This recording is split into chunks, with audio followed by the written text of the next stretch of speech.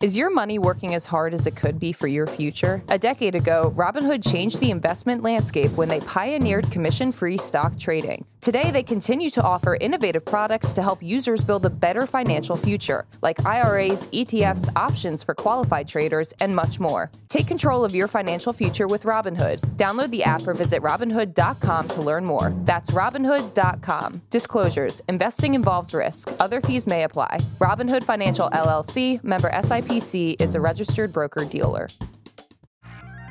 Good Morning Brew Daily Show. I'm Neil Fryman. And I'm Toby Howell. On today's pod, the auto strike is only in its fourth day, but we are ready to declare a winner. Then Drew Barrymore has posted more emotional Instagram videos than episodes of her talk show in the last 48 hours, as she and the industry as a whole grapple with how to restart production amidst the broader strikes.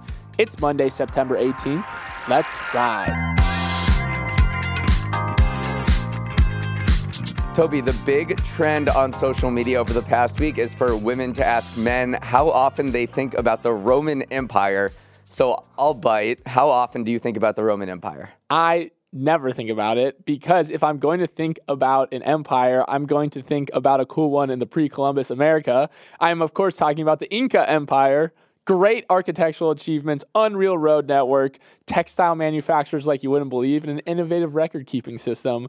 So I have no room for the Roman Empire when I'm on the Inca train. What about you, Neil? I do think about the Roman Empire all the time. When I look up to the night sky and see Jupiter and Venus, I think about it when I'm reading about the Senate or eating a Caesar salad. I think about it whenever I watch football and get excited about upcoming Super Bowl LVIII.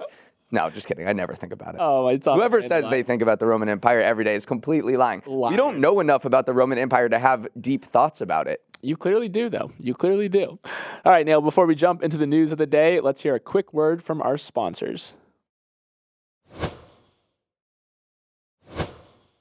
So the UAW strike is now in its fourth day, and it's becoming clear that no matter which side blinks first, there's already a winner of this strike, and that winner is a man named Elon Musk. Tesla's CEO was already enjoying a major cost advantage over his Detroit-based rivals thanks to a more streamlined manufacturing process and lower wages for Tesla's non-unionized workforce. And now that UAW employees are on strike and will probably get higher wages no matter how this dispute ends, Tesla's edge in this area will only grow. So for some context, Tesla's labor costs average $45 an hour compared to GM, Stellantis, and Ford $66 an hour. And if the UAW gets the pay bumps it wants, labor costs for Detroit's Big Three could swell to $136 an hour. Tesla has already been slashing prices on its cars this year to maintain its commanding market share in EVs, and it'll be harder for its competitors to match its prices if they have to shell out even more for labor. Yeah, and then if you also factor in the fact that these big three automakers are also transitioning from gas-powered cars to electric as well, which is costing a lot of money, suddenly these advantages for Tesla are just keep stacking up and up. And I mean, look at Tesla's last quarter. Their second quarter profit rose 20% even after they reduced prices. So again, all signs are pointing to this being somehow Elon Musk is just going to come out of this the biggest winner by far. Yeah, and also the foreign automakers, Toyota, Honda, that are making cars here without a unionized workforce. But a lot of Musk's moves many years ago regarding Tesla seem to be paying off right now because he has a particular vertical integration that a lot of other automakers don't have. So they they don't rely on a bunch of other suppliers for parts because they make a lot of their stuff in-house. And the reason that auto production is coming to a standstill now, even though the UAW is only striking at 3 different plants, is because there's this interconnected network of suppliers. Meanwhile, Tesla is not hampered by that. So it's just kind of a foresight by Musk. And then in terms of compensation packages too, because Tesla is non-unionized, as you mentioned, and one of the big reasons why they can almost get away with that is because they offer their workers stock options rather than a profit-sharing bonus like the big three automakers do. And this works, obviously, when you own Tesla stock, and it's doubled in the last year. It's up just a ridiculous amount over the past decade or so. And so Musk, when he's asked about unionizing or anything like that, he just points to the fact that he probably has some of the highest compensated workers in the industry because their stock performs so well. He said that we've minted multiple millionaires on factory floors just from stock options. Again, this all falls apart if the stock doesn't go up, but right now he can point to that and say they're well compensated. So is there anything that could like slow Tesla's roll here? And it's possible that with the UAW strike, if they get these major pay bumps that they want, then Tesla's workforce could think about unionizing. UAW tried to do this in the past in 2017 and in 2018 when production for the Model 3 was getting going, and even Elon Musk described it as production hell. That did not work at Tesla's factories. We'll see if it happens this time around. But Elon's also very anti-union and has been accused of union busting in the past. Yeah, and then just to wrap up how the UAW strike is going, Biden dispatched a team from the White House to try to make amends and wrap this thing up. You have multiple senators also joining the picket lines. Senator John Fetterman joined it. So there's still a lot of room to go on this. And I mean, now that the White House is getting involved, maybe things will speed up, but maybe not. All right, Neil, let's move on to another story involving the other strike that's still laboring on. Drew Barrymore, who has controversially made the decision to bring back her daytime talk show despite the SAG-AFTRA strikes, changed her mind yesterday and decided to postpone the return. The saga has had more flip-flops than a Florida beach during spring break. On Friday, Barrymore released a long emotional video defending her decision to bring back the show, saying, "This is bigger than me," and how 150 people rely on the show for their livelihoods. But backlash from fans and those within Hollywood made her reconsider, and now the show is once again postponed. Now, you may be wondering how her show could come back at all if Barrymore is a member of SAG-AFTRA, but as a talk show host, she is covered by a separate agreement called the Network Code that technically allows her to make the show during the strike. Neil, so much drama, so much confusion, not just with Drew Barrymore's show, but with a variety of others as well. Yeah, so a bunch of other talk shows were aiming to come back starting today. The Jennifer Hudson show. I'm learning all about these daytime talk shows that I never knew about. I did not know Drew Barrymore had a talk show, nor Jennifer Hudson. But there were two other talk shows that also decided to postpone in the wake of Drew Barrymore's decision and all the backlash to her. But this thing has been going on for 140 days now. It's the second longest writer's strike in history. And you're starting to see some of the people in this industry buckle a little bit because there are a bunch of employees that aren't striking, that are starting, that like kind of need work here. Mm-hmm. So a lot of these talk shows are like, well, like, can we figure out a way where we can come back and get these people working again? And that is just not seen as, that's just seen as crossing the picket line. So the writers and their supporters are not going to have it. Yeah, Bill Maher announced this week that his weekly show on HBO would be returning. And he defended his actions saying kind of the same thing that you were saying, is that he's not prepared to see so many below the blind people, in his words, suffer so much, saying that, yeah, a lot of other people outside of just writers rely on me. So it's definitely a rock and a hard place, but especially for Drew Barrymore, who is a member of SAG-AFTRA, like it does feel too close to crossing the picket line versus, even though technically she's allowed to. I mean, other talk show hosts have decided not to use this loophole. Stephen Colbert, Jimmy Fallon, Jimmy Kimmel, Seth Meyers, and John Oliver, they've all started a podcast together, and they're using the proceeds from that to support their staff. I mean, I've seen... They probably listen to us to prepare. Get some tips. I've seen John Oliver doing stand-up to fund his staff. So there are ways around this problem, but without doing what Drew Barrymore was trying to do. This is interesting, though. That is not an apples-to-apples comparison, because those are network shows, and Drew Barrymore's show is a syndicated TV show. And I learned that these syndicated daytime talk shows actually have a contractual obligation to produce new content to 200 different local stations over the course of the year. So they have a business, they sort of have to produce content, or they'll lose their show to these local stations. So they have to produce like 35 to 40 weeks of new episodes over the course of the year, and they're not doing that right now. They're not fulfilling their obligation. This show could get dropped. So yeah, another sort of business angle to consider when thinking about these talk shows specifically. Yeah, a lot of pressure. I was just thinking, Neil, technically we're a daytime talk show as well, aren't we? I mean, we talk to each other during the day. So under that banner, yeah, we're a daytime talk show. All right, Neil, let's clear we don't have any writers, though. Yes, clearly. All right, Neil, the inflation report came out last week, and there wasn't anything too exciting in there, save for one little nugget. oil prices have been sneakily on the rise. And I guess oil took our lack of coverage personally, because in the week since, prices have continued their march ever higher and are now on track to reach $100 a barrel this month for the first time in 2023. They've already surged 30% since June. And just to put that rise in perspective, that's the biggest quarterly increase since Russia invaded Ukraine.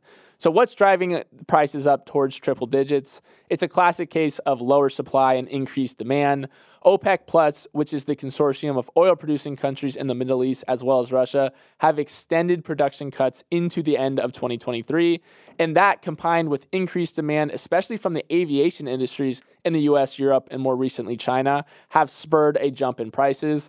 Neil, it's been a minute since we've talked about oil prices. It's not good when we talk about them because it means they're going up. This is not good for inflation.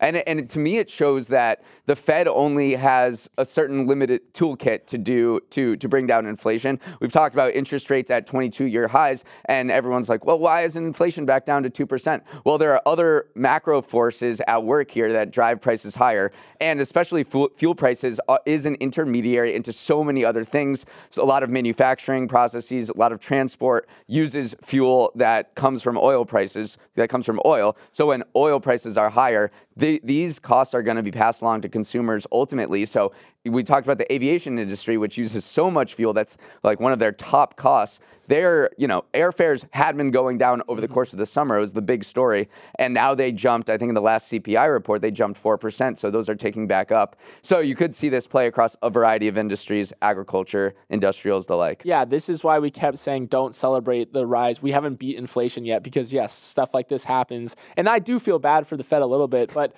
they were dealt a good hand because a lot of the inflation prices that they're comparing to in terms of last year is coming from the period when the Ukraine war started. And so obviously a lot of the prices have been lower compared to that, but now we're seeing them inch back up, and all those gains that we got from dropping energy prices we might be giving it back to the field. So I feel bad for JPAC. I always do. You always do. You're like, oh, I feel so bad for this guy. Well, just oil prices obviously translate to gas prices. So let's do a quick gas price check-in. They are at an average of $3.88 a gallon, which is up big from the summer, and it usually goes down after the summer because people stop traveling so much, but that's 21 cents higher than the same day last year. There are a dozen U.S. states that average $4 a gallon or more, so, I mean, I'm sure President Biden is looking at these gas prices and thinking about his re-election prospects. Right, it's definitely, that's always the underline of gas prices have such a big mind share in people's minds, and they always blame the government for higher oil prices. And so sometimes it's just OPEC Plus doing their thing now. All right, Neil, before we jump into our next story, we're going to take a quick break.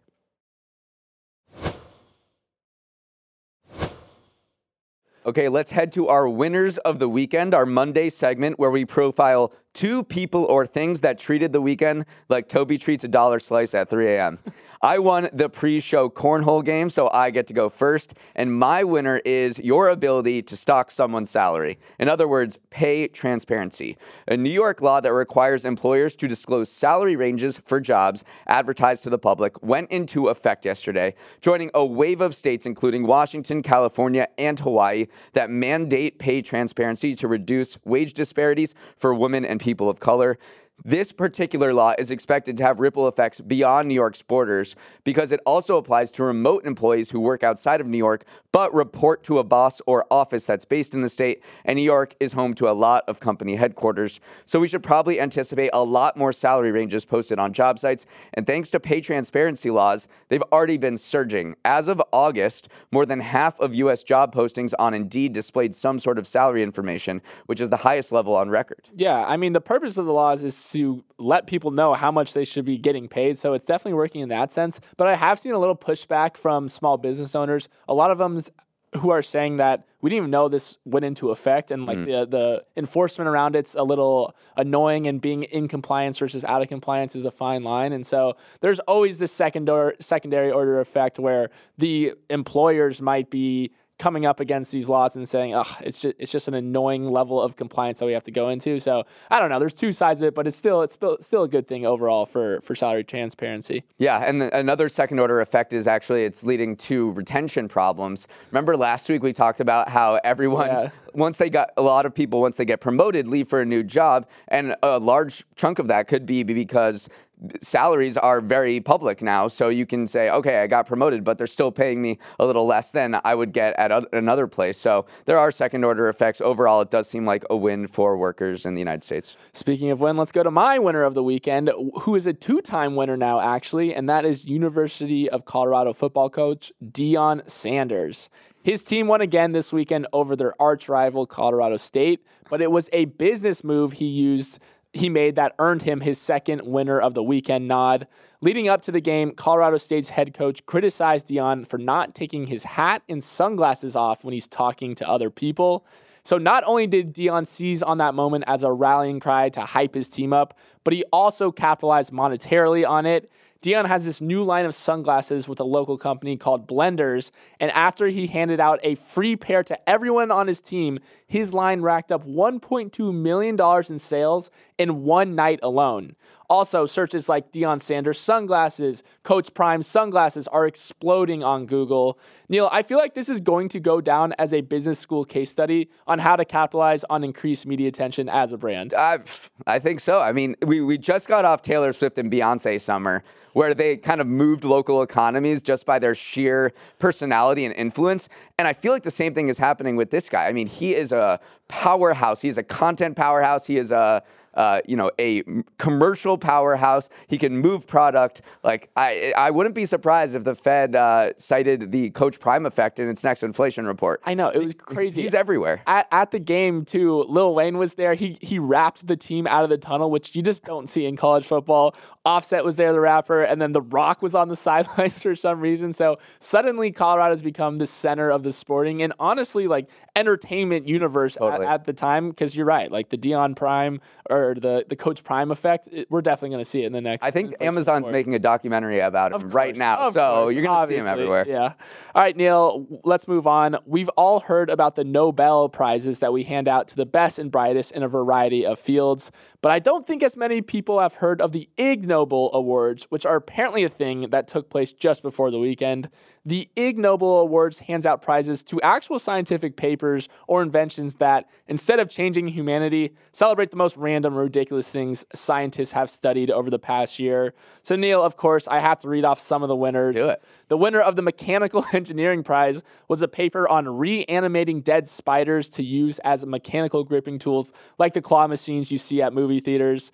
The winner of the Public Health Prize was a team who invented a toilet that uses a variety of technologies like computer vision system, an anal print sensor, and a real-time ID camera. Can you say that on this podcast? I think so. To monitor and quickly analyze what you're pooping out. And finally, the winner of the Psychology Prize was a team who conducted experiments on a city street to see how many passersby would stop to look upward when they would see a stranger looking upward as well. That one I would be interested in reading. I know the answer to that. I had that flag. So if one person is looking up, only 4% of passersby would stop and look up.